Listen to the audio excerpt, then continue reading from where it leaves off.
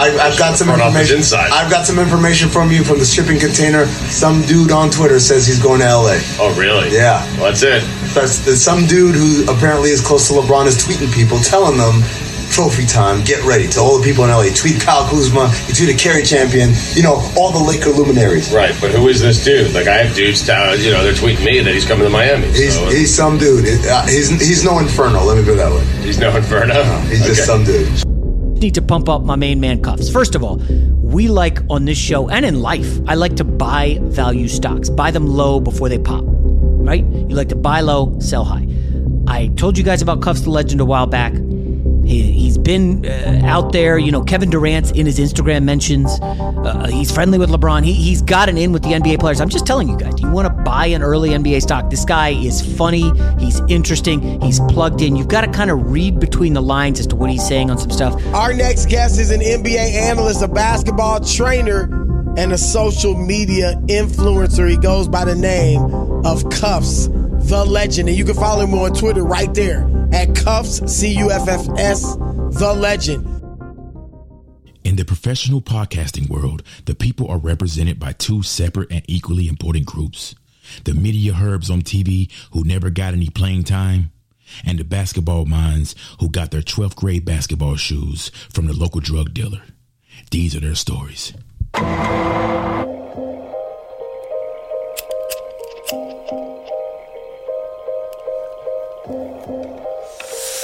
Smoking backwoods, Marathon OG.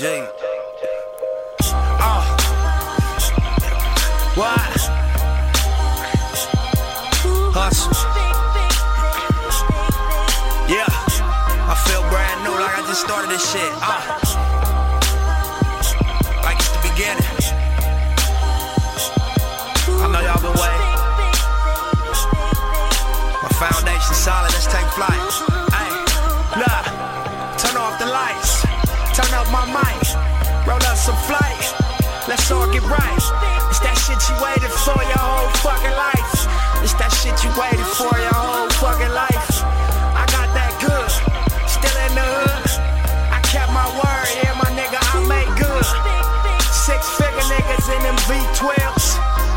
No 10 niggas, so you see well. My Cuban lane, that's 14K. My presidential, I wear it every day.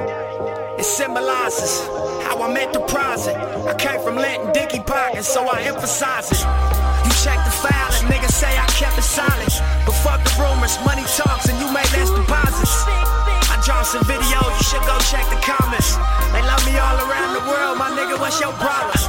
Turn off the lights, turn up my mic, roll up some flight.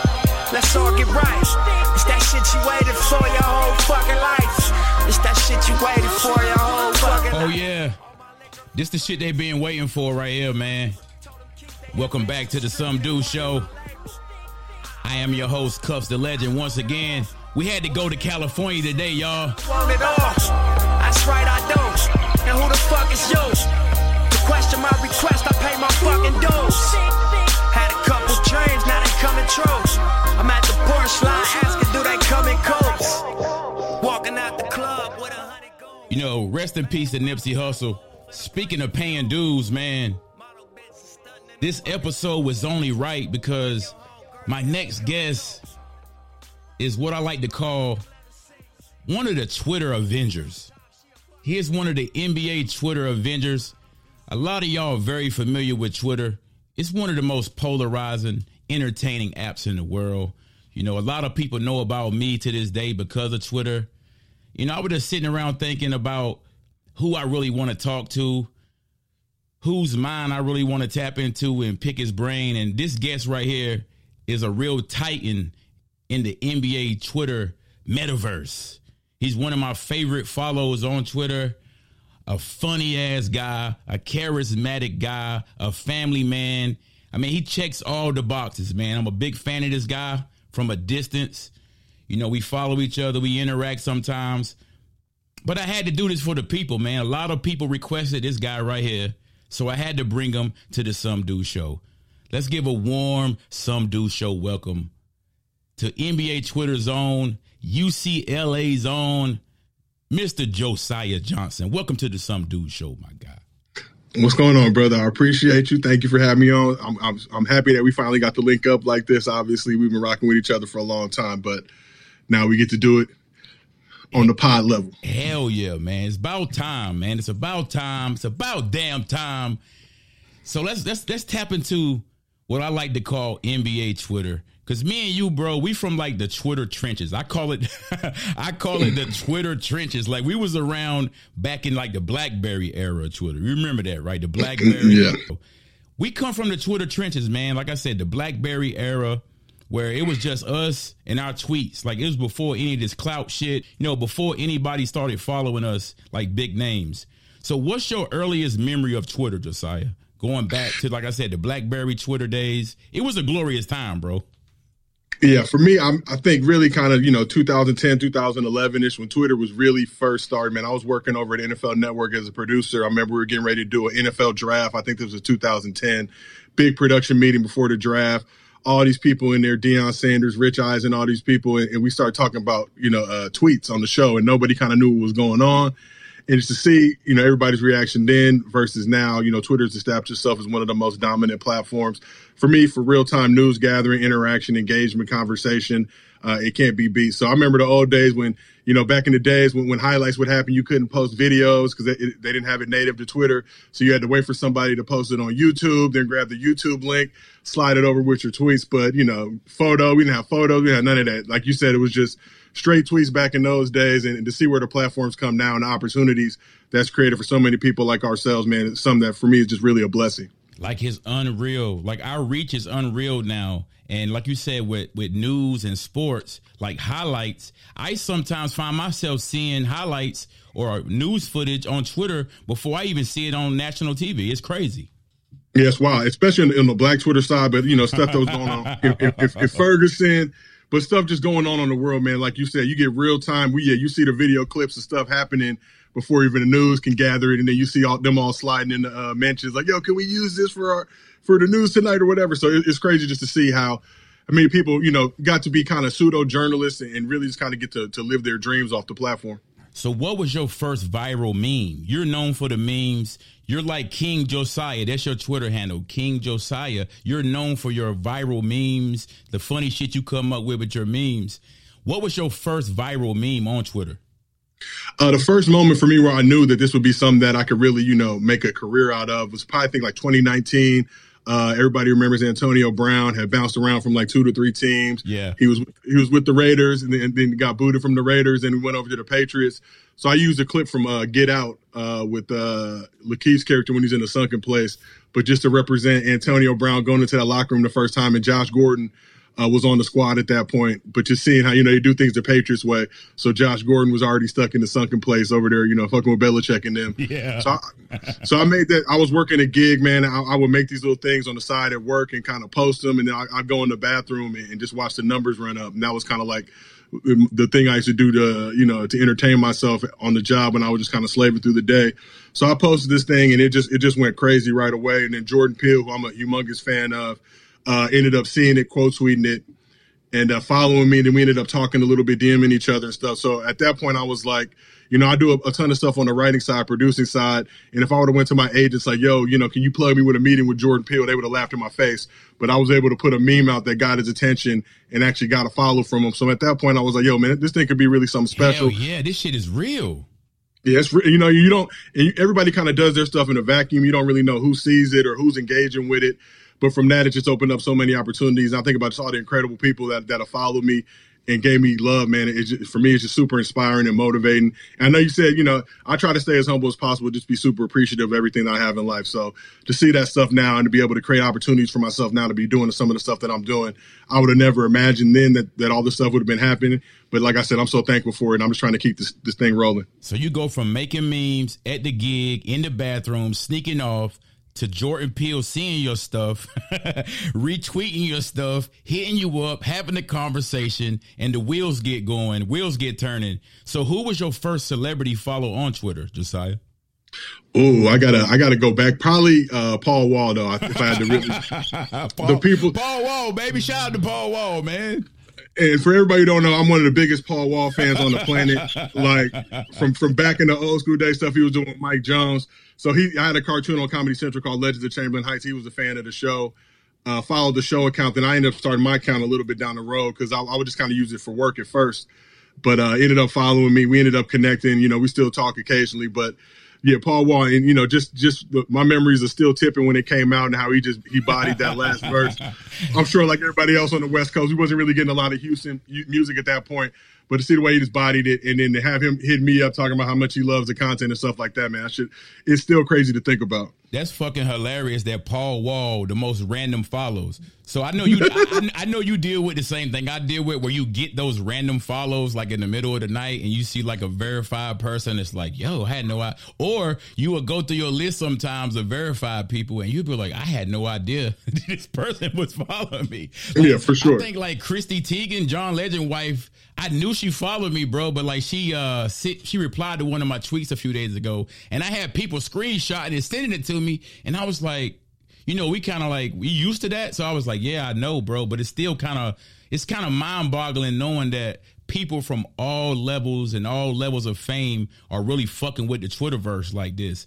So like, what person followed you that really like blew your mind, like far as the NBA player? Like I'm gonna tell you real quick, my first NBA follow was like the most random shit ever. You know Marcus Williams, that played for UConn, that played for the New Jersey Nets. Shout out. Legend.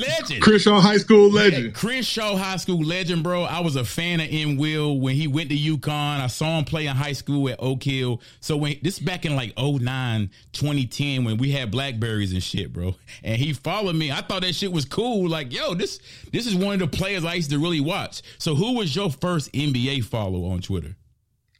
Man, I didn't think of the first, but I think KD was one of the biggest. Like LeBron followed me, and that was obviously the most amazing one. But KD followed me a little bit before that, and just to know, like to your point, like the dudes is out there rocking and seeing it, and really rolling with the content and stuff like that. Just for me was always super super hilarious. Like I said, I tweet in a vacuum, so I'll be at the crib with the kids and the family. Yeah. I don't really know. I'm just watching games, talking shit, and having a good time, joking around. And then to see those follows trickle, even Steph Curry, who obviously I used to go at Steph fans hard, but I've always had a tremendous amount of respect for Steph. But, you know, it was Steph-LeBron battles. We would go at each other, but seeing those type of dudes. Talk about that, because people think I hate Steph, but it was like, bro, I'm a LeBron fan, so Steph was kind of in the way, like Bird and Magic type vibe. So I don't dislike Steph, but at that time, you know how heated those finals were back in those days, Cavs and Warriors. Talk about that a little bit. How like you said, Steph Curry, he's not really our enemy, but he was at that one time. This is, I think, the thing that people don't really grasp or understand. It's never about the players. Like, you got to, you know, anybody who makes the NBA, you got to have respect for. I'm not really, you know, I see a lot of kids nowadays, casuals, whatever you want to call them, that be trying to shit on dudes. Like, any dude who's made the league, I got a tremendous amount of respect for, because I know they could bust my ass. So I always had a tremendous amount of love for Steph. But to your point, when Steph and LeBron were battling each other, Steph fans obviously were trying to say shit to get under LeBron fans' skins. So, you know, it was the same thing back. You know, you're going to reciprocate that energy. But at the end of the day, you can't look at a dude like Steph and not rock with him. All the amazing stuff he did in the league, but also the stuff he does off the court, the charitable stuff, the endeavors, everything he's got going on. And he's just a funny dude. I'm a big fan of petty players. I'm a big fan of players. You know, he's light-skinned, so everybody thinks, oh, he's this nice dude. But, you know, dudes that got to play against him, you know, he has asshole tendencies, and I respect him tremendously for that. You know, the shimmy and the dancing, all that type of stuff. You know, how keen he is. Anybody who says anything about him, you know, he's going to see it. He's going to drop a little. Yeah, he's going to drop a little. He's going to let you know. I call Steph Curry. Shout out to Steph, man. I call Steph Curry a one-trick pony back in those finals, right? Back in like 2016. He liked my shit. I said, he very petty, bro. He watching. And that's the type of stuff you got to love and respect out of these dudes that they seeing it, they engaging with. I think that's a cool thing too, which a lot of people don't grasp, is no matter how big these dudes get, a guy like KD, he's looking at all the stuff that's going on, and everybody's always like, man, why he searching himself, responding to tweets? Like, this is Twitter. That's what it is. Like, somebody's talking about your name, playing with your name, of course you're going to respond and bounce back. It don't matter how big you are. So I really respect dudes like that. And dudes that back it up on the court, of course. And one thing about guys like KD, I remember KD first followed me, and my first memory of Kevin Durant on Twitter is me and Kevin Durant going back and forth and like cracking on each other and doing shit like that. And it was all in fun. And now I tell people, when y'all see us doing that, bro, we've been doing that over 10 years. This like 2011 when we was doing that. Yeah, you already know. Yeah, you already know. So you've seen like a meteoric rise with your following. You become like a household name of some sorts to a lot of people, especially in the Twitterverse. So when did the trolls first start to arrive on your Twitter, Josiah? Because I deal with that shit every day. We all deal with it in some capacity, but when did the trolls first start to arrive on your Twitter? No, it's funny you asked that. This is something the advice I give to a lot of people whenever they talk about social and trying to, build a lane in there. It's like when you first start, it's a lot of friends, family, people that rock with you, people that love you, of course, so they're going to rock with your stuff. If your stuff's not good, they're just not going to say nothing. They're not going to really come at you. But I think probably around like the 15, 20,000 follower range is where you first kind of start getting in the hate and the negativity, the death threats, the cancer wishes on you and your family, all that type of stuff.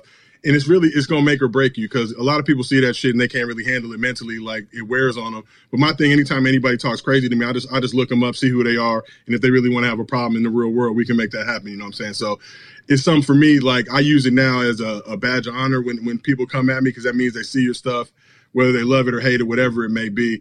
And yeah, the trolls, I think that's just a part of the game. I think it's gotten a lot worse probably in the last 3 to 4 years. I just seen a real surge and kind of a lot of negativity and the toxic nature of it. So I try to really just stay above that shit now. In my younger days, I would really get into it, go back and forth.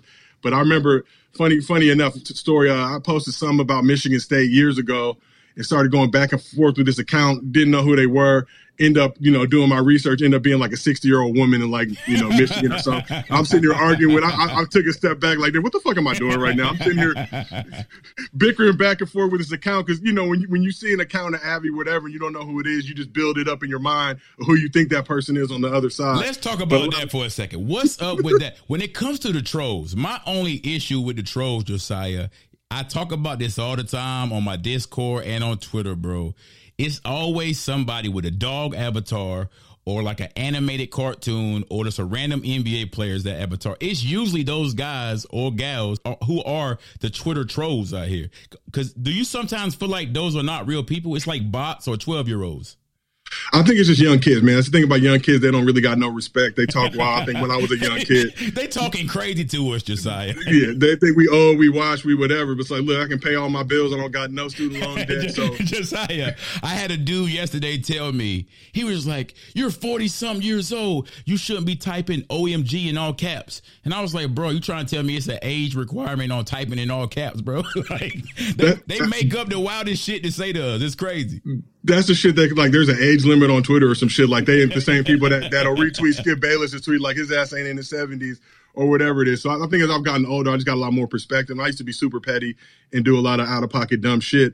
But I look now and I kind of just got to laugh at them, because, a lot of these kids are going to be asking for jobs in the next couple of years. So, they think that this shit doesn't go away. But, you've seen it. I play at a UCLA with Matt Barnes. And, he'll get pressed. A lot of people talk crazy to him, and he'll see what's up. And then all of a sudden, oh, man, I was just playing. I was a fan. Yeah, I was a fan.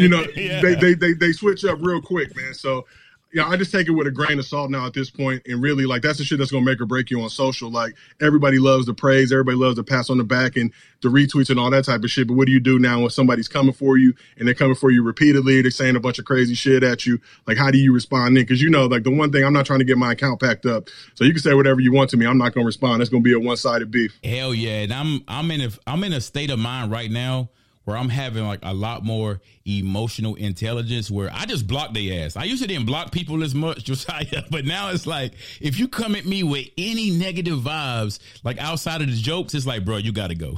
You gotta go instantly. Well, that's always been my move. The block thing, I feel like a lot of people don't want to block because they feel like it's some, like the person on the other side is posting the photo like, oh, look, they blocked me. And I'm like, well, shit, if that's the highlight of your day or your life, dog, like, hell yeah. Like, that's to reevaluate. That's the highlight of your life. Like, look, Josiah Johnson cuffs the legend. They blocked us. Look at this shit. I see people doing that. And this shit just cracks me up. But for me nowadays, I'm still a little petty. So whenever I see somebody, let's say they're a fan of a team or whatever, and they're talking crazy, I'll just block them, and then I'll just post a bunch of content related to that team, so I know that all their followers and people that they rock with will keep retweeting on their timeline and shit, and just drive them crazy. So that's kind of my way to get back at them, to have them thinking about me, and I'm just kind of laughing in their face. So you're on the Some Dude show right now with Cuff the Legend and King Josiah Johnson. So you're from a family of hoopers, bro. Like, I seen your story.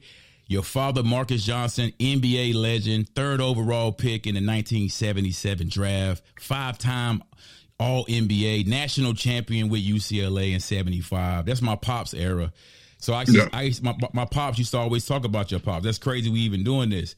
Your pops was also in like an iconic movie. He'd been in different things, but I'm going to play a clip from the movie so people can get an idea of who I'm talking about. Wait a minute, hold on. Wait a minute, this is ridiculous, man. Look, Raymond, we are brothers, man. I swear to God, man, I have never Hustling Raymond. seen this white boy before in my life. Sidney, you out of your mind negotiating with the guy with the blade? You got a wife and kid, man. How do you know my name? And how come he's talking about your family? What? Wait a minute. Classic. You talking about my wife and kid, and you don't know me? Wait a minute, Raymond, cut this motherfucker. Yo, what? Cut that motherfucker right there. Nah, fuck this. Both you motherfuckers are crazy. I'm going to my car, get my other gun, shoot everybody's ass. Everybody's ass. Raymond! Hustling Raymond. Oh, shit, man. Y'all better call. So how was it, Josiah, growing up with an OG that was an NBA legend, Marcus Johnson? How instrumental was your pops in your life and your basketball development? It was super instrumental. The thing is, I was born in 82. He got drafted 77. So I didn't get to see a lot of the early Bucks years as a kid. We had VHS and Beta at the crib. Beta. So we see a little bit. Yeah, Beta, we go way back. Now, that's how you know I'm old. But we have Betas at the crib and shit. So for a long time, I didn't really appreciate and value just how good he was. But then, you would hear the stories about Michael Jordan having a poster on the wall in North Carolina. And I would see the way that just people, the love that they have from when he rolled around the city. And for the longest part of my life, people didn't even know. Nobody called me Josiah. It was Little Marcus or Little Chris after my older brother, Chris, who also played at UCLA. So just seeing the love and the respect that he had on that side. But for me, 14, 15 years old, we played one-on-one, and I used to give him the business. So I never really appreciated how good he was in the league. But he had the janky hip, and he had broken his neck, actually, in 86 when he was with the Clippers. So, he can still dunk, though. I think he can still dunk. Yeah. He makes the video every year, right? Yeah, I shoot that video every single year. We started that about 10, 11 years ago. I think he was 50, 55-ish, or 55 around about. That was the year that Blake Griffin won the dunk contest, jumping over to Kia. So we went over to the 24-hour fitness. He was like, yo, go give me a little car. So I got him a little Mercedes, the little toy miniature joints. And he yammed over it. And then every year since, he tried to elevate it a little bit. But we just did one this past February for his 66th birthday, hoping that he still got in there at 67. Holy shit, he's 60. Your pops is 66, and he can still dunk a basketball. That's crazy. He can give you one dunk a year. He every year is the same story, though. About 3 or 4 weeks before, I'm like, yo, you ready to do this? We got to knock it out. Man, I don't know if I got it this year. I just don't know if I can do it. Then he'll start hitting the Peloton, really get into it, start training. He's always training, keeping his body right. Just for one dunk. But then we'll go out in the backyard, measure out that 10 feet. We want to keep it legit and consistent. But then he'll end up, we'll shoot a few takes of it. He'll end up dunking 5-6 times. It's comical from that standpoint because every year he say he don't got it, then he'll end up getting 5 or 6 of them off because he wants to get the video just perfect and make sure, everything looks just right. So basically, in all actuality, it's basically just like the scene in White Man Can't Jump when Sidney and Billy, and he was trying to dunk and he bet him. It's like that same type of energy. So yeah, always. Your pops was the OG. He was a legend in the game. But how instrumental was your mom? Was your mom an athlete as well, like your pops, or she didn't really? No, she worked out. She did. So she didn't really play no sports coming up, but she was. She's been a teacher for a long time, big educator. So it's kind of that balance. He was obviously hard on us with the athletics and the hoop, but she was hard on us with the books and stuff too. So, I like to say every one of my brothers and sisters is super intelligent, very, very educated. And she used to really just push that on us. So for us, you couldn't bring no bad grades home, none of that type of shit. She wasn't having it. And she didn't really mess around. My mom actually used to be a model back in the day. So that was that was her thing. So she was getting it done on the runway. Oh, very versatile. A lot of versatility in the Johnson household. Because like you said, your brother, I remember your brother, Chris. We talk to each other on Twitter all the time. And it took me a while to put that together because your brother followed me for a long time. And then I follow you back and forth. And then I realized hold on, Then I started seeing like old clips, and I was like, oh, Chris Johnson, he was really good. Like, your brother was a good player at UCLA, won the national championship in 95. I remember that team real vividly. Like, that's my era of college ball, bro. So how was the Johnson bloodline? Like, how competitive was the Johnson family growing up in that household with your dad, your brother, and then you and the whole family? So my dad and my brother, they used to, look, I can recall times, it would devolve into fights. They'd be playing one-on-one. We used to have all types of holes in the house, in the walls and shit. Oh, it got real. It got real. Them wrestling, going at each other. Because the thing about Chris always just, he didn't care who you were. I remember as a kid, I was probably like 7. He's 7 years older than me. We go up to UCLA in the summertime and work out and do stuff. He'd be 14, 15 years old, playing with the pros and stuff and holding his own and, trying to fight dudes. And it was just stuff for me that, it really helped me with just my mental and how to approach the game and attack the game. But him and my dad were both city players of the year in high school. Like you said, they both won national championships. So it was some hard shoes to fill and follow. But, he was always super, super duper supportive. Just in terms of just putting the work in. I think a lot of people don't remember his freshman year at UCLA. He had a foot injury, so he was kind of out of the rotation, but he ballooned up to like 280, 290 pounds. He's 6'5" at this point, playing the 5 and the 4, giving dudes work. But summer going into his sophomore year, he lost like 70 pounds. And for me just to be around him at that point, he went out to Atlanta with his mom and did a bunch of work out there, then came back to LA and was just on this vigorous workout routine. So I would be on it with him, just trying to, shadow him and follow in his footsteps. So he was super tremendous just in my life and my game and just being around. When you were around him, no shit was going to crack because no matter what, he was going to have your back and he was going to do whatever. I've seen him try to fight, dudes like Magic, Kobe. It didn't really matter. Summertime runs at UCLA. He tells his story. Kobe was like 18. I think Chris probably like 20, 21-ish at UCLA at this point. Kobe kind of rookie with the Lakers, obviously, feeling himself like anybody would, getting drafted by the Lakers straight out of high school, but, going at each other. And the thing, Chris will tell you that Kobe didn't back down. And from that point, he always had a tremendous amount of respect for him in his game and just knew he was going to be special. Because, like, I seen my brother punk a lot of dudes during those summer runs at UCLA, which are legendary in the game. And, he just, it didn't matter who you were. He was going to go at you as hard as he was, and he was going to battle you, and he wasn't going to ever back down. But to see the way that, dudes responded, but they always respected him too. And just his work ethic, how hard he played. He carved out a nice career for himself playing overseas internationally. He went in, he played like the 4 and 5, like the 3, 4, 5 in high school. By the time his career ended, he had turned himself into a point guard.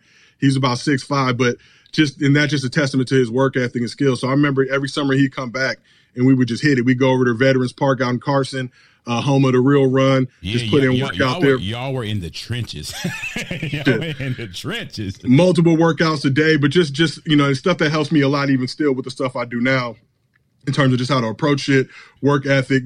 People look at me, they think I'm casual and laid back and don't really see all the work that goes into it to be successful. So I attribute a lot of that to him, my dad, and obviously my mom as well. A lot of people don't know. Some people know, but a lot of people don't know. Like, you hoop yourself. A lot of people see you on Twitter. They see the memes now. They say, well, that's an older guy. But you used to get a bucket, man. Don't come on this show trying to be humble, bro. Like, you used to get a bucket. Like, you was a really great high school player. You went to UCLA. Talk a little bit about your basketball journey.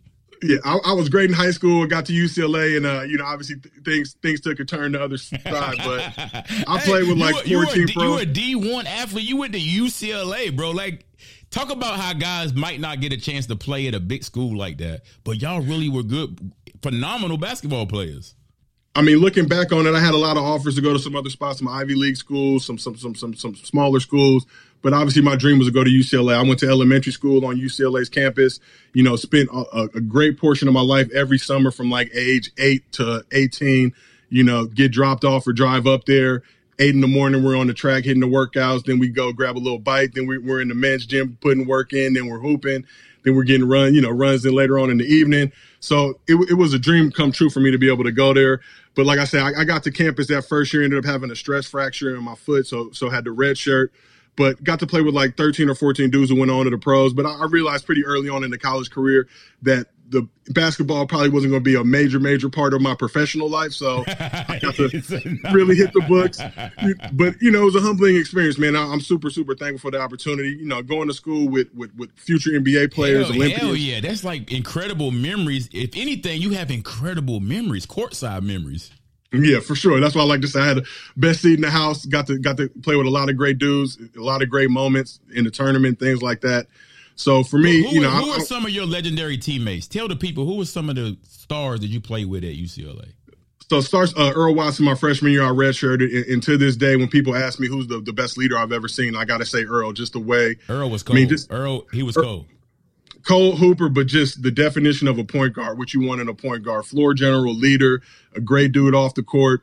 Knew when to get in guys' asses and knew when to take it easy on dudes. Always was just kind of looking to build the team to get the most out of everybody. So play with Earl, play with Matt Barnes, Jason Capono, Jordan Farmar, Aaron Aflalo, Trevor Ariza, Cedric Bozeman, who's a LA legend, DeJounte Thompson, just Ryan Hollins, just a bunch of dudes who went on to the league. So Jason Capono is one of the best shooters ever. We don't talk about that enough. Like, he's one of the best shooters ever in basketball. Bro, I remember we were playing DePaul one time, and he had started off a little slow. So he came over to the bench like, yo, I'm about to hit my next 5 threes.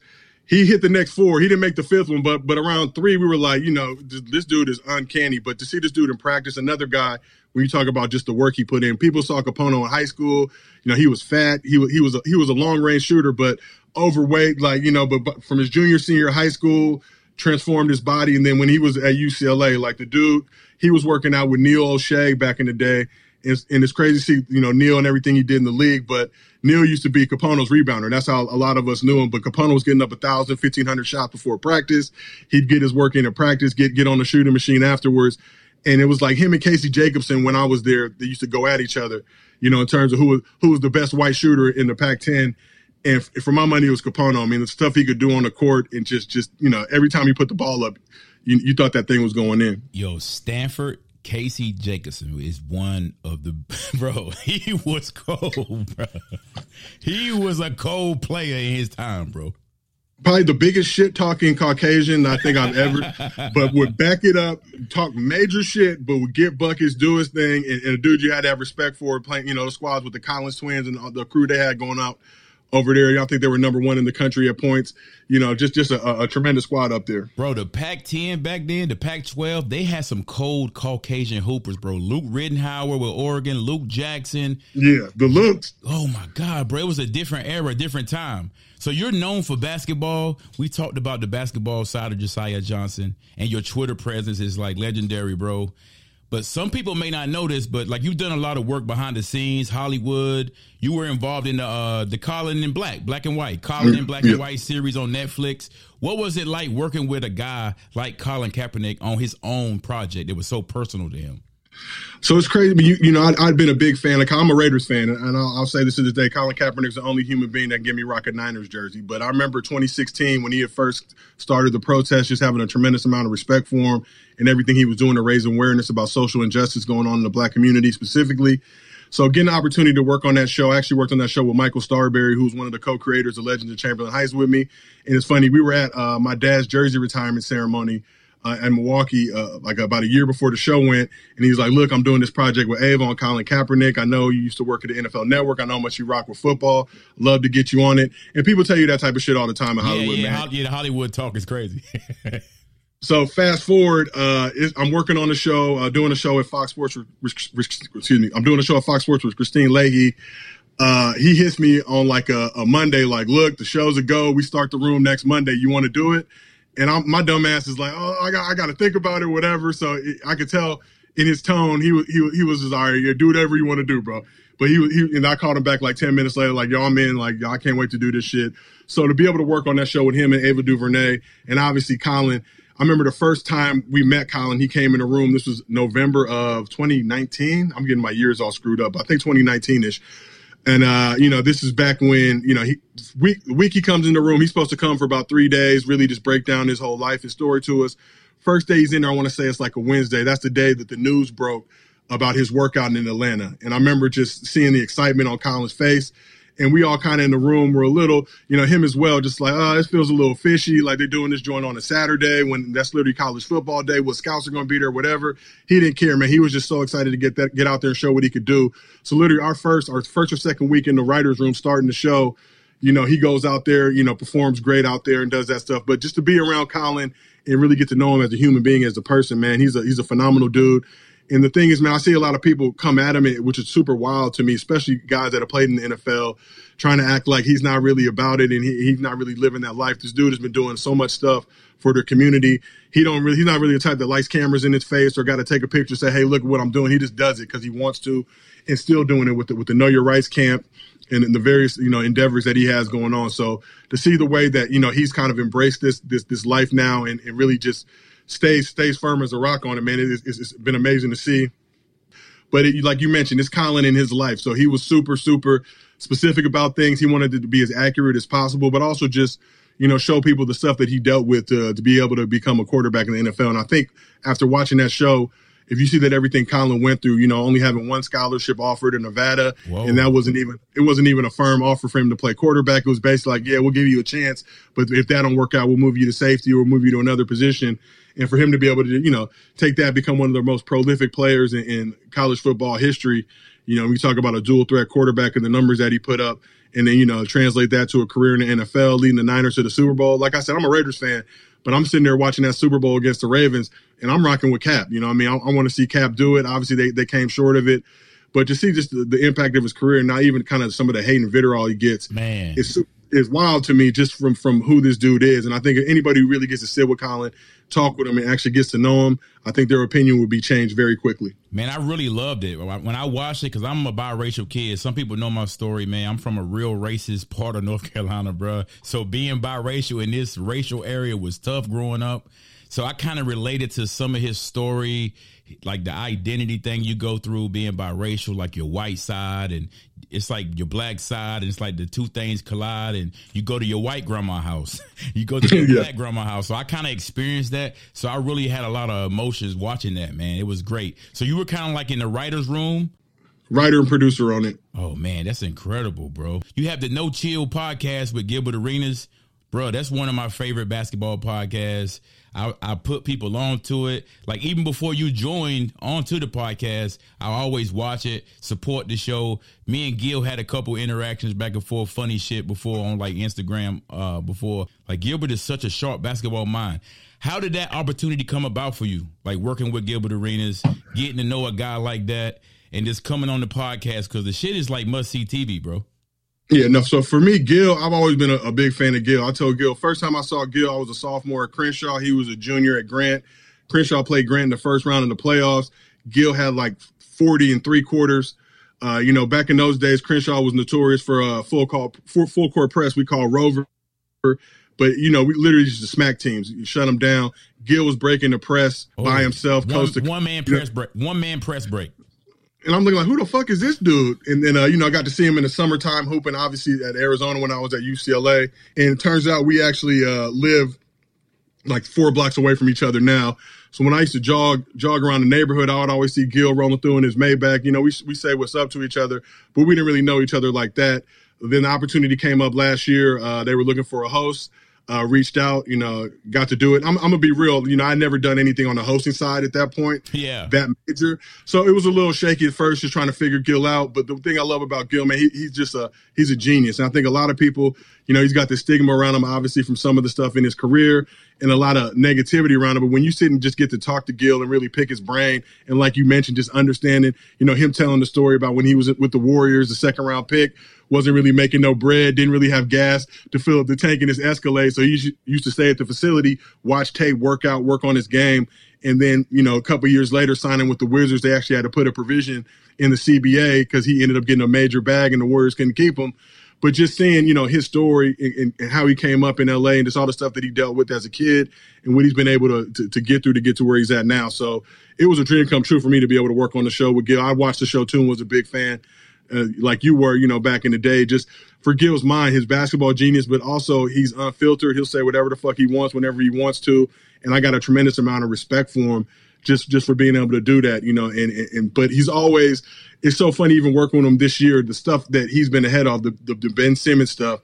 Anytime anything goes on, I remember when the Celtics started off slow and everybody was like, they got to trade either Jaylen Brown or Tatum. He's like, fuck that. No, they need to keep them together, man. This squad could be special. These dudes just got to figure it out. It's a little bumpy right now. But the stuff that he would say that would come true, just how in tune and how much respect the guys have for him as well.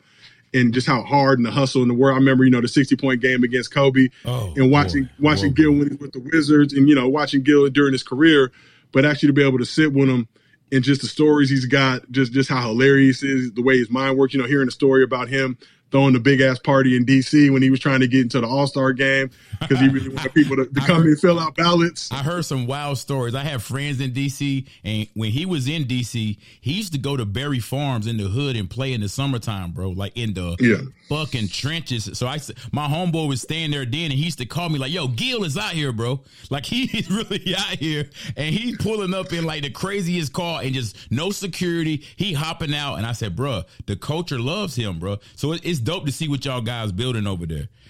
No, I mean, it's been a great experience for me. I know the outtakes got to be crazy. The outtakes with Gilbert Arenas got to be hilarious, man. No, it's funny, man, because, there's some stuff, and me and producer Danny Corrales, who used to work on The Jump back in the day, we'll be in the middle of shows, and sometimes it's a little too out there, so we got to look at each other like, yo, this ain't going to make the show. But we just going to let Gil keep cooking because this shit is incredible. It's a guy that, you just love listening to and just his perspective and knowledge and just the way he sees stuff. I remember we did an interview with Mike Vick earlier this year, and just hearing them two dudes talk, I asked kind of like a super serious question about Vic, and obviously Gil had kind of had a situation he went through, so I followed up with Gil, and Gil just kind of started cracking jokes and but just the way the whole mood shifts, and just the dude is, he's a character, man, but he's a phenomenal dude to be around. And like I said, it's just been a great opportunity for me to work on that show. And it's wild for me now, everywhere I go, everybody's showing love because of the Gil show. I was at All-Star Weekend in Cleveland this year. Dudes just kind of looking at me. I'm like, damn, this dude want to fight me. Did I tweet something crazy at him? Yeah. Man, watch the Gil show. We love the Gil show. So just to see the love that Gil has from the basketball community is phenomenal.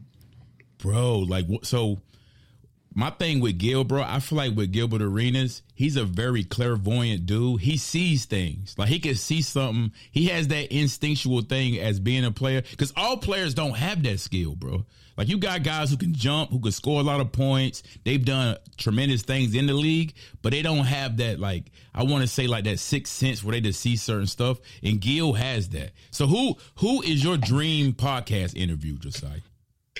Probably Bron, but I would love to interview Steph, love to interview KD. I mean, there's so many out there, but I got a lot. I mean, we did an interview with Vernon Maxwell in Las Vegas during Summer League. He's funny as fuck, bro. Bro, one of the most, that's probably my favorite interview that we've done. And I was a fan of Mad Max during his career. My dad used to work with the Sonics when he was out there. So I always saw him from afar and know he was a character, but just to be able to sit down with that dude, hilarious. On a similar level, I like to say, Gil has no chill, but Mad Max, if Gil ain't got no chill, Mad Max is on a whole nother level. But. Hey, yo, Vernon Maxwell, he is terrorizing the Utah Jazz fans. Where did that come from? I don't know, but I enjoy watching it. That's one of the few things.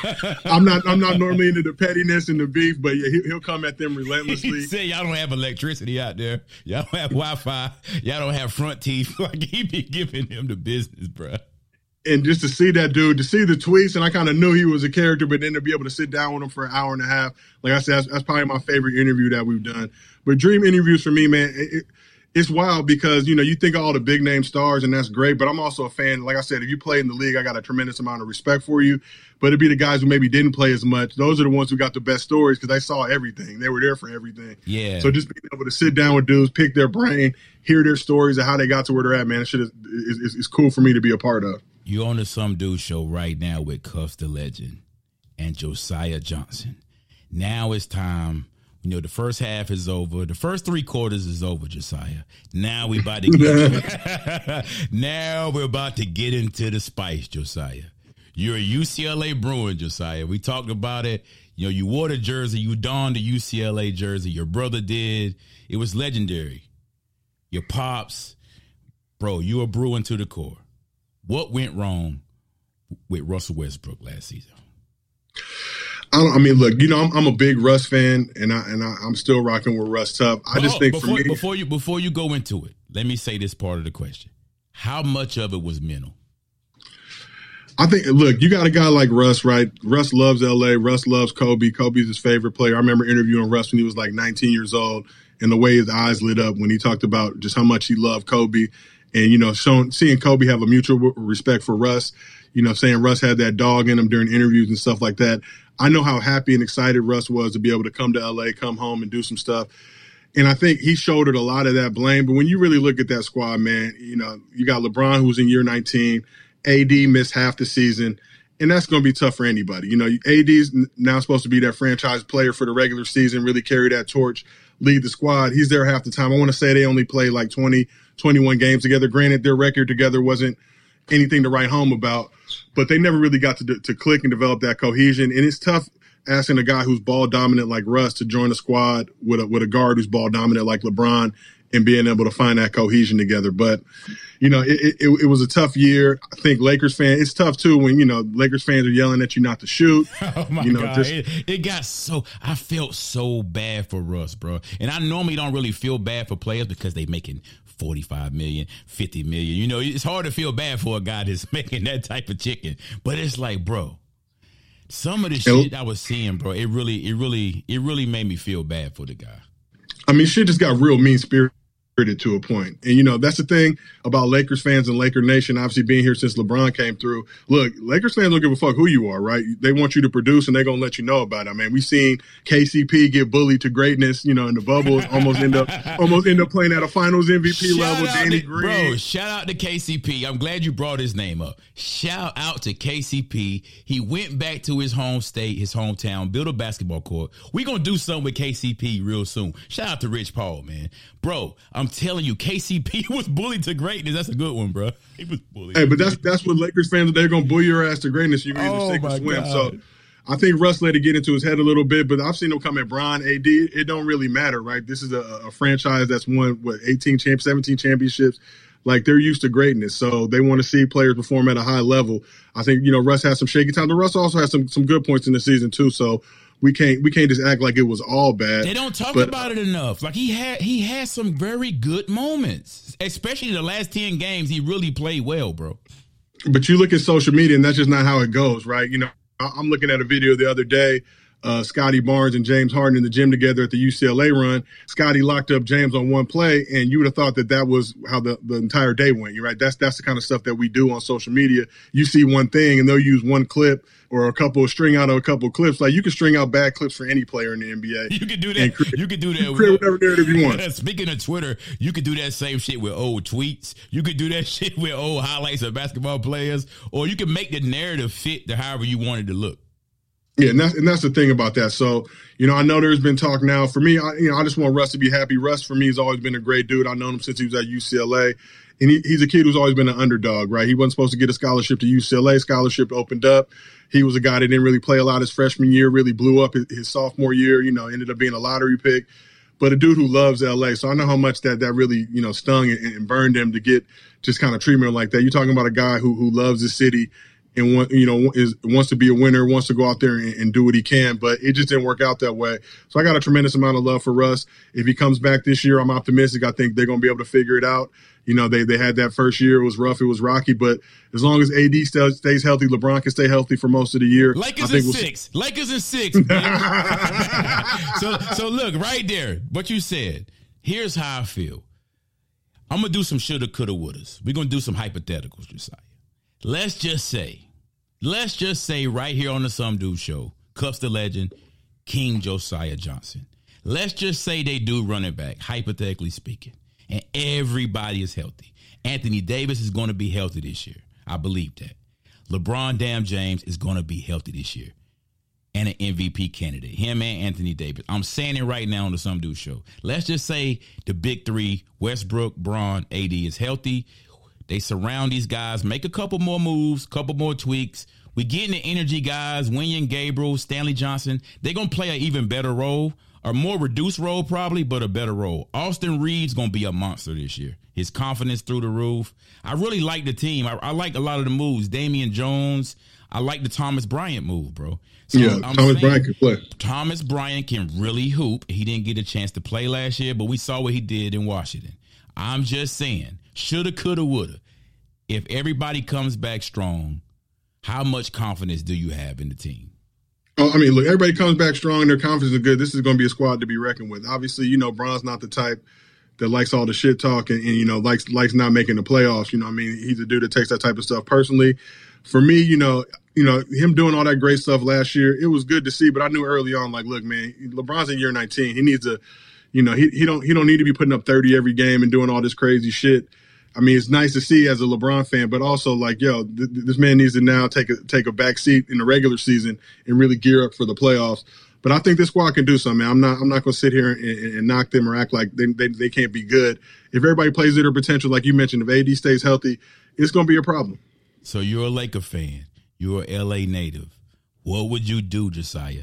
What would you do, bro, if you were in Jeannie and Rob Pelinka's shoes right now? Are you going to go after Kyrie, despite what we just said?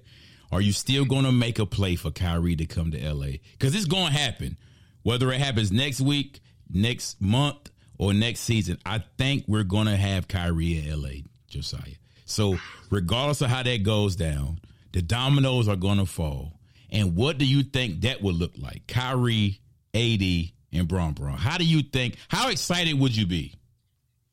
Look, if Kyrie's locked in and plays at the level we know he could play at, even last year, dealing with the mask mandates and the vaccine mandates and all that type of stuff, when he was on the court, he was phenomenal. I think, obviously, the chemistry of that squad, that net squad, it suffered as a result of those things. But coming out to L.A., just being out here, putting on that Lakers uniform, it does something to you. It really changes you mentally. It makes you want to lock in. And let's just face it, LeBron and Kyrie got some unfinished business. Obviously, that situation didn't end on a high note. So I would love to see them be able to reunite and be able to do something special. But, when you look at that squad, you definitely got to put them in the championship contender realm if all those dudes can stay healthy. And then, get a couple shooters around those guys. It really, for me personally, I like that 2020 squad, that won the championship. Yeah. 2021, AD's hurt. I remember I was doing an NBA Twitter Live with Channing Frye. We were watching the game. I believe it was game 5 or 6. AD tried to come back in layup lines. And Channing was like, yo, he's not even sweating, man. This dude's not going to play. Like he don't look right, and he ended up, being hurt.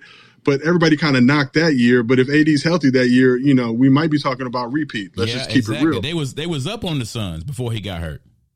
You know what I mean? So we're looking at that squad then. I didn't think they needed to make a bunch of changes then. Obviously, management felt differently, and they did what they had to do. Last year wasn't, what anybody was hoping for. But I think this year is a new year. LeBron looks, great. He's locked in. And I think the squad's going to be ready to do something. Josiah, keep it 100 on the Some Dude Show. We spoke about the Lakers. We spoke about Westbrook, Kyrie, possibility. Has Kevin Durant played his last game as a Brooklyn Net? What do you feel is going to happen with Kevin Durant? I think after that Gobert trade and, everything that the Jazz got in return, it made it extremely difficult because now if Gobert's, getting that type of haul, what you going to give up for KD? And I just don't know how realistic that is for any squad to be able to do it. Obviously, we see the rumors and reports about all the stuff and all the turmoil going on out there. Seems like he wants to change the scenery. I just don't know who's going to be able to have enough, assets to be able to grab him. If you're Boston, would you give away Jaylen Brown and a couple things, Marcus Smart, to get an opportunity to have Tatum and Kevin Durant? Would you do it? After what I saw last year, I'd say no, but that's just me based on what that Celtics squad. You're talking about a squad who was up on the Warriors in the finals, obviously kind of faltered towards the end of that series and ended up losing it. But, they bolstered up that squad. They beefed up. They kept their top 8, added Malcolm Brogdon, added Gallinari. Like, this is a team that is going to be a force to be reckoned with, especially now these guys are a year older. And, I like the chemistry that squad has. And I like that team. So I wouldn't break it up personally. It's tough when you got a guy who's generational like KD who could come in and be a difference maker. But, yeah, for me personally, I would keep that Celtics squad together. Let's set the record straight right here. We about to get spicy. I'm going to turn the levels up before I let you go. It's going to get a little spicier, Josiah. Kevin Durant is a generational player. One of my favorites, man. But what will Kevin Durant's legacy be, Josiah, if he does not win another title with Steph and the Warriors? Like, what will his final legacy be, bro? Because that's really, I feel like that's fueling a lot of what we're seeing right now with Durant. Like, he's uncertain because he knows, he saw what the Warriors just did. He saw what Steph just did without him. He can say whatever he want to say on social media. He's a human being, bro. You know what I'm saying? It's like, what do you think is going to be his legacy? Like, if he does not win another title? Well, it's tough. Obviously, I wasn't a fan of KD going to the Warriors because I'm a LeBron guy, and I think, even going over there, winning 2 championships, 2 Finals MVPs. I still don't like it, bro. I'm mad about it still. Like, bro, you could have went to the Cavs and did that same shit. Oh, God. That was a guaranteed 3-peat for Braun, man. You could have went to the Cavs, did the same shit. But I think, as I've gotten to know Kevin and just the type of dude he is, he's going to go down to one of the greatest players this game has ever seen. I mean, who else have you seen at that size have that, that toolbox, that package, that skill set, be able to perform? And, yeah, that's going to hang over him, of course, especially because the Warriors won this year. It's going to hang over him. It just is what it is. That's how these discourse works. They try to act like, this Warrior squad didn't have the highest salary cap in NBA history. You got a guy like Andrew Wiggins, who was a former number 1 overall pick, and this is something I told Gil early on in the season. I'm like, yo, people are not giving Wiggins the love that he deserves. He's a solid defender. He fills that role that they need on that squad. Great. But yeah, ultimately, I think KD got to win another championship somewhere, and it'll kind of quiet a lot of that hate that he's getting. But it's going to be tough to see, even if he doesn't win another championship. I mean, I think, you even look last year, dude's a big ass foot away, from potentially beating the Bucks and winning the championship. Then it's a tough break in the league sometimes. You know what I'm saying? Like, things happen. They don't go your way sometimes. But I remember I'm watching that game with my dad. My dad works for the Milwaukee Bucks. We went to my niece's graduation. She graduated from Inglewood High. So we missed like the first 3 quarters, but we all ran over to his crib to watch the house. Ran over to his house to watch the end of that game. And watching that game, that last play is like, look, man, if KD, you might as well just foul KD now and give him the 2, because if he hits the 3, it's game time. Yeah. You know what I'm saying? Like, you're gonna light a spark under him. And this is coming from a guy who works for the Bucks, right? You know what I'm saying? But just keeping it real of just how generational Kevin Durant is as a basketball player, and everybody in the house agree with him. It's just like, yo, if you let KD shoot it, he's gonna make it. It's cash. It's cash. Yeah. It wasn't any question if that was, like, if KD gets a shot up, he's gonna make it.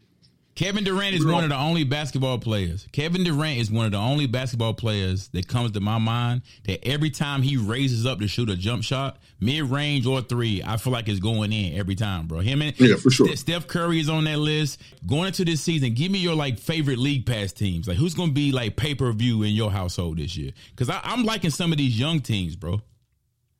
See, I'm a weird dude, and I don't even care about, records per se, right? I just like a team like the Rock. They were worse team in the NBA last year, right, on paper, but it's like you look at that squad, they're a young squad. Young dudes get older, and they get, obviously they get more experience, and they remember that type of shit. They remind me kind of those Thunder squads back in the day with KD and Russ, early on, not the best teams per se, but as soon as these dudes get a little bit older, become more vets, they're gonna do some shit.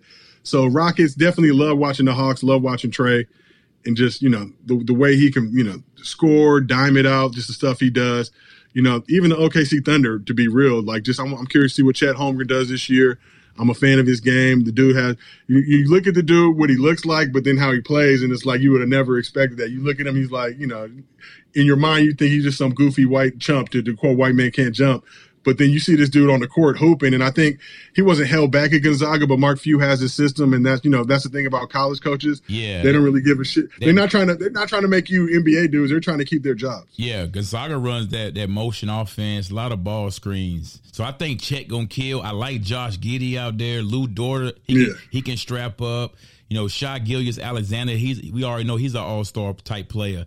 So give me your all-time UCLA starting 5. Oh, we got to go all time?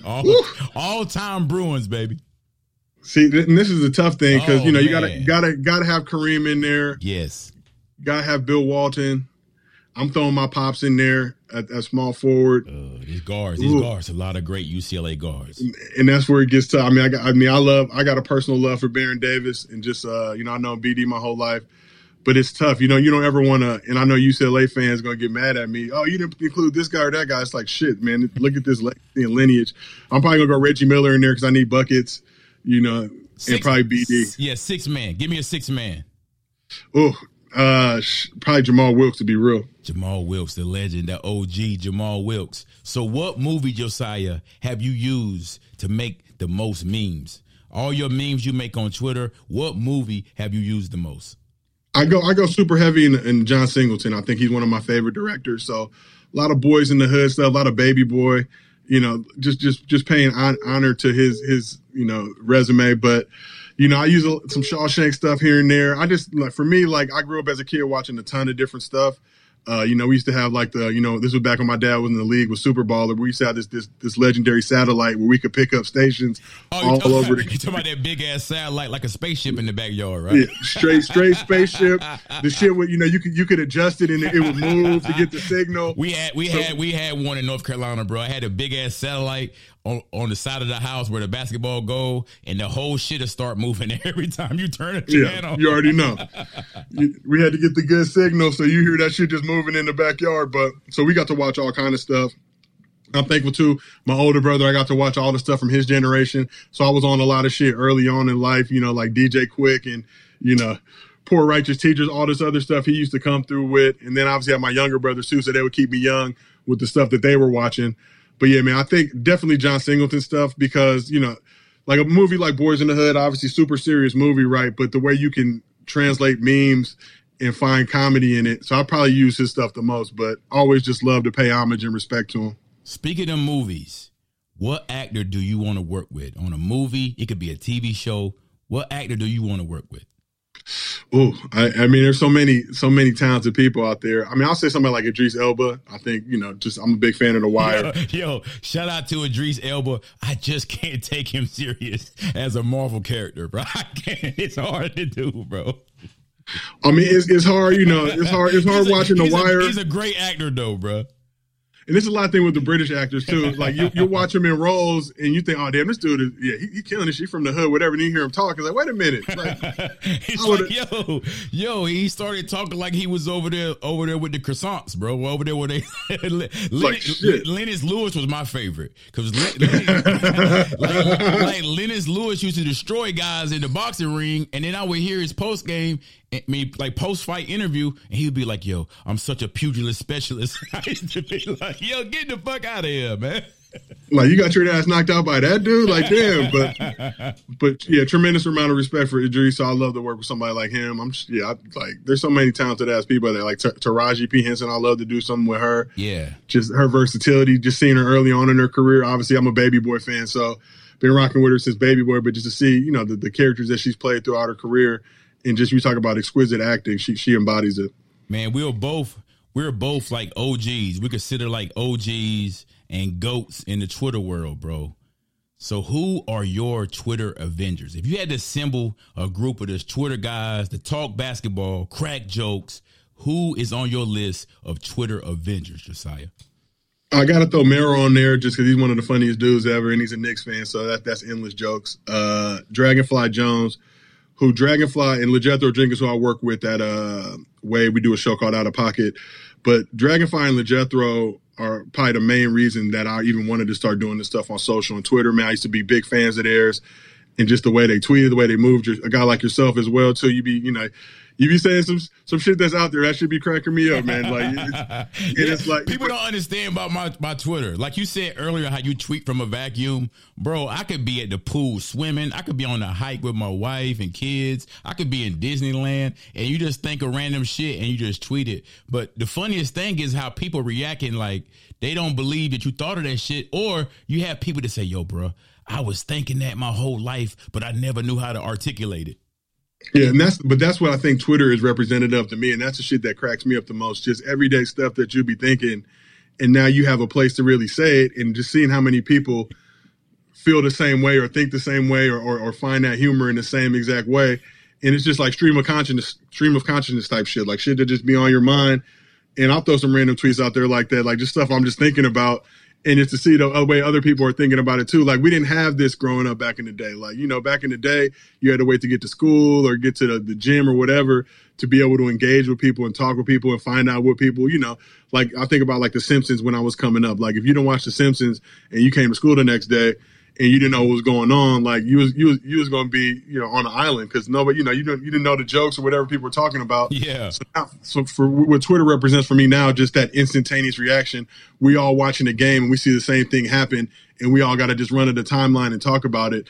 And you just see that shit happen in real time, and it's pretty crazy just to see how everybody will be buzzing about the same thing at the same exact moment, or a meme will hit the TL and everybody, I think about the Usher one most recently when he did the little performance. Yeah. And he hit him with the watch this, and just how everybody sees that and just gravitates on that and jumps on it. Man, I think that's a cool thing because you find out, and this is the thing I try to express to people too, right? You look at the NBA Twitter space, you got people that are fans of teams, players, whatever, that'll go at each other, be ready to fight over, their loyalty or allegiance to a certain player. And I got to tell these dudes sometimes, like, bro, if you knew, because I'll see, people that I know getting into it with each other, ready to throw blows and shit. Like, bro, if y'all knew each other in real life, y'all would be best friends because y'all got so much in common. So stop letting fucking basketball. You be ready to fight somebody over a basketball take. It's like, there's more to life than that. Bro, I have real life internet enemies, people who unfollow you and block you all because of like the wild stuff you talking about. Where, like you said, you might be a fan of this player and they hate that player. Like, I take so many strays. I say this in so many conversations, man.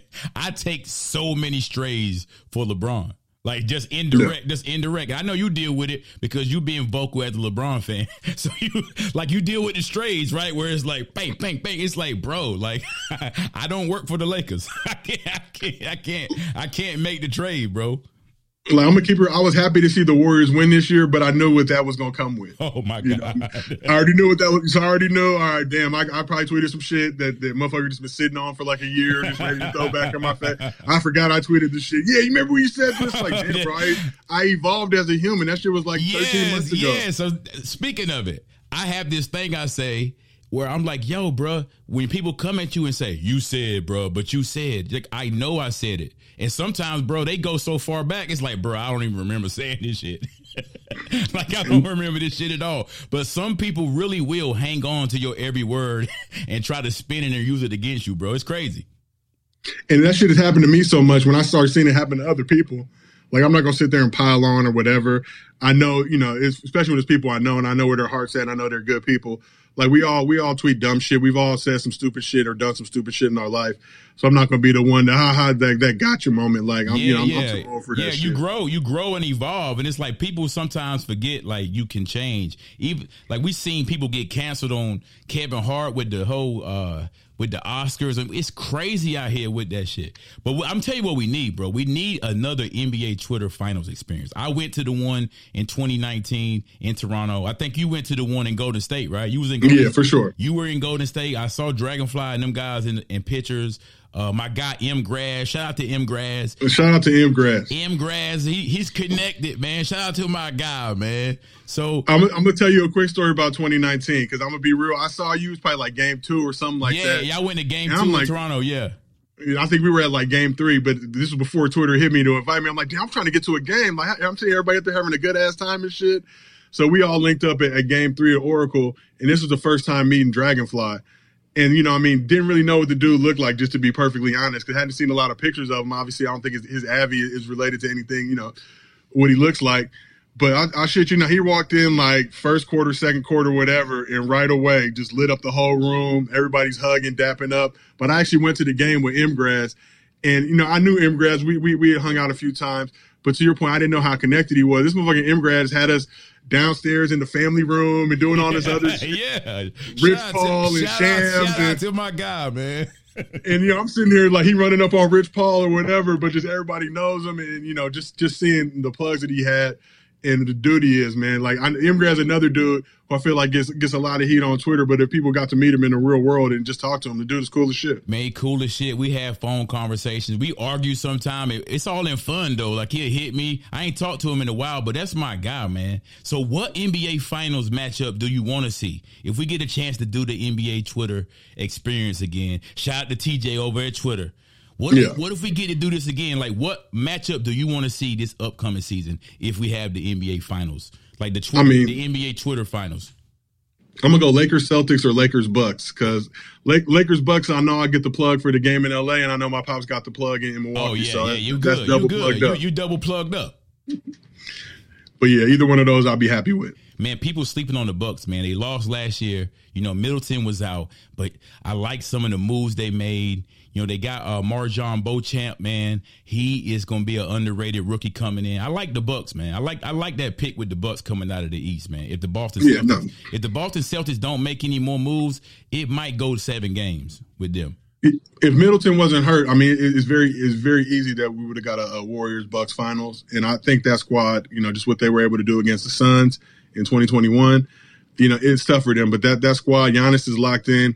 And for my money, Giannis is the best player in the league right now. You can say whatever you want, but if I'm starting a franchise right now, I'm taking Giannis because of all the shit he can do. I went to the Lakers played the Bucks, I think in like November this past year.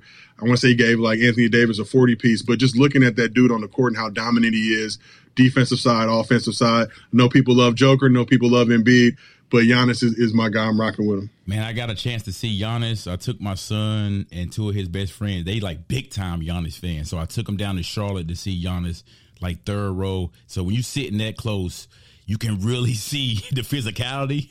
And it was like, that was my first time seeing him play in person. And I was like, bro, nobody really can stop him when he goes downhill. So that's a good pick. So I'm going to ask you 2 questions from the nosebleed section. I like to call this the nosebleed section on my show. These are fan questions. Sir Kenneth III asks, he said, Josiah, how do you have a meme ready to go for every situation? For me, I'm a big Sugar Free fan. He said, if you stay ready, you ain't got to get ready. So Sugar Free, shout out to Sugar Free, OG legend. Pomona's finest. But so, I keep just, and it's like, the way LeBron is on the court with being able to recall plays and how cerebral he is, I'm like that with pop culture and memes. So whenever something happens, I'll see it in meme form when it happens. Like, like Donald Trump just got raided at Mar-a-Lago. First thing I think about is the warden in Shawshank Redemption. And I kid you not, that's literally the first thing that'll come to my head. Like, that's remind me just that I'll see things in meme form. It's just photographic. It's a real photographic memory, man. And then I'll test a lot of stuff early on in the season. Like if I have a good meme idea or whatever, I'll use it early on just to see what the response is, knowing that I'm going to use it down the road, when more eyeballs are watching and there's more of a conversation or discussion around it. But for me, I like the way too that the community is kind of really embraced it. Now everybody's getting their memes off. You got a lot. Jokes off. You're being humble right now, Josiah, but you got a lot of Josiah Johnson. You have a lot of Josiah Johnson copycats out here on Twitter, bro. I mean, look, man. I at the end of the day, I'm not the first person to do it. I'm not the last person to do it. I think I'm just happy to see people trying shit out, getting jokes off. Because you see so much funny stuff so much out of people you'd have never expected. Like I didn't even know you got down like that, but you cracking jokes. Even LeBron will get in the mix every once in a while. So it's just funny to see everybody now embracing it. And I think it's a way of communication now. And like I said, for me, the opportunities that's created for myself, I'm more than happy for whoever the fuck want to do it. Everybody get in on it because nothing makes me happier than to see other people win too. Like I'm not, I know I'd love to share the pie. I'm not no greedy dude. I just want what's mine. I'm happy to see everybody else get theirs too, man. And just to see the way that, people, somebody like a Dragonfly, right? Went from a dude who just kind of tweeting out just amazing stuff to now he's got pods, he's got shows he's doing, just the incredible opportunities that get to come of it. You look at Jesus and Mero. I know obviously they aren't doing their show anymore, but those are two guys who are really just Twitter dudes at the core who will be able to transform that into amazingly successful careers, but also showing the establishment and showing the world, the power that we wield and the power that we possess, especially in the Black community, where, back in the day, when social media first started kind of hitting, you would look at these social teams, wouldn't be no Black people on the social teams, right? But they would be pulling but all the shit they would be doing is like, this feels real familiar, to the Black Twitter community. But now being able to see some of those people who are dominant there, kind of use that as their minor leagues now to go to the pros and do some amazing stuff has been really cool to see. So the moral of the story is it's enough money for everybody, baby. It's enough money out here for everybody. So last question from the nosebleeds, from Chaos Lover on the Some Dude Show Discord. He said, ask Josiah, how did he get into social media? What's the best and worst part about it that he's experienced so far? Well, I got into social media. I had a show on Comedy Central called Legends of Chamberlain Heights, and I wasn't really big on social at that point just because I saw it not as necessarily a waste of time, but I knew how involved I would be in it. It would distract me from doing some of the other stuff that I was doing, but started running the Legend of Chamberlain Heights account when I was doing the show, and really just, did a ton of research, did a ton of market research just on accounts and how they moved and the type of stuff that performed well, and just started learning a lot about social strategy. So then after the show got canceled, I just started focusing on my own account and doing a bunch of stuff. For me, the best part about it, we talked about earlier, is you could put something out there and people like, Jordan Peele will see it, or John Legend, or getting a quote tweet from LeBron, or getting LeBron to call me the GOAT, of Twitter and shit like that. That's like the most incredible part about it. The worst part we also talked about earlier is just the trolls and seeing, man, this shit is like, I feel like in the last couple of years it's gotten a lot more toxic and just a lot more people who just want to hate just for the sake of hating. Yeah. Like pride themselves on being haters. Like, ooh, I'm the best hater. I'm so miserable and mean and all that shit. And like I said, I've been on both sides of it. So now that I'm older now, I try to just have a lot more respect for the community. Even if somebody I don't agree with their opinion, whatever, we can debate and talk about it, but it's not going to devolve into name calling and, me trying to talk about your family and shit. Yeah, like pull up. I want to meet you. Let's fight. Let's box. Like, look, bro, I will shoot you, man. You hear me? I really, my hands are still nice. I work out 5 or 6 days a week. I'm on my supplement games. Shout out to Legion. I'm on my supplements, bro. But look, bro, you don't want to fight me, bro. I'm gonna go ahead and just have to shoot you. So just keep it on Twitter, bro. Yeah, it's like if you want to fight somebody over a tweet, that's you got to reevaluate some shit that's going on. Yeah, you got to get a family. That's why I tell guys. Yeah, once you become a family man, all that type of shit. There you have it, y'all. Josiah Johnson. Let the people know where they can find you, Josiah, on social media. What project you got upcoming? King Josiah 54 on Twitter and Instagram. Check out No Chill with Gilbert Arenas. Check out Out of Pocket on Buckets. Doing some stuff with Showtime Basketball as well. Talk your shit, man. Talk your shit on NBA the Twitter show. Live. Shout out to TJ for blessing all us Twitter humans with these opportunities. Oh, yeah. And yeah, man, just keep grinding. Lakers in 6. You heard it. He didn't say it, but I said it. Lakers in 6. Anthony Davis or LeBron for MVP. Josiah Johnson, ladies and gentlemen. I appreciate you, brother, stopping by. Long interview, but it was a lot of gems, bro, and I'm glad the people go get a chance to hear this shit, bro. I appreciate you too. Yo, we the Twitter goats. I'm talking my shit. We are the Twitter goats, bro. Glad we got to link up. Hell yeah, bro. Be safe. You too. Yes, sir. Yeah. There you have it, man. King Josiah. One of the funniest guys ever on social media, on Twitter. Make sure you give him a follow, man. Make sure you subscribe to the Some Dude Show. As always, I am your proud host, Cuffs the Legend. Man, it's a lot of gems in that episode, man, about the Twitter world. I know a lot of y'all know about Twitter, but we do have a lot of people that tune in to the Some Dude Show who may not quite understand the levels of Twitter. And that's why I wanted to do this episode, man, just to break down the mindset of people on Twitter, how it works. It's a beautiful app. But that little app on your phone can open up a lot of doors. And we learned that right here with Josiah Johnson. He's writing for TV shows. Colin Kaepernick. Man, Comedy Central. Podcast with Gilbert Arenas. They said it's just Twitter, though, y'all. They said we just some guys on Twitter. They said it's just Twitter. It's just Twitter, man. That's what they said, y'all. The jig is hovering, though. They said we couldn't. They said we wouldn't. I don't know about that. They said it's just Twitter.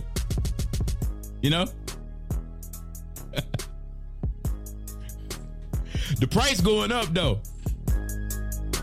Yesterday's price is not today's price. Yesterday's price is not today's price. Be certified.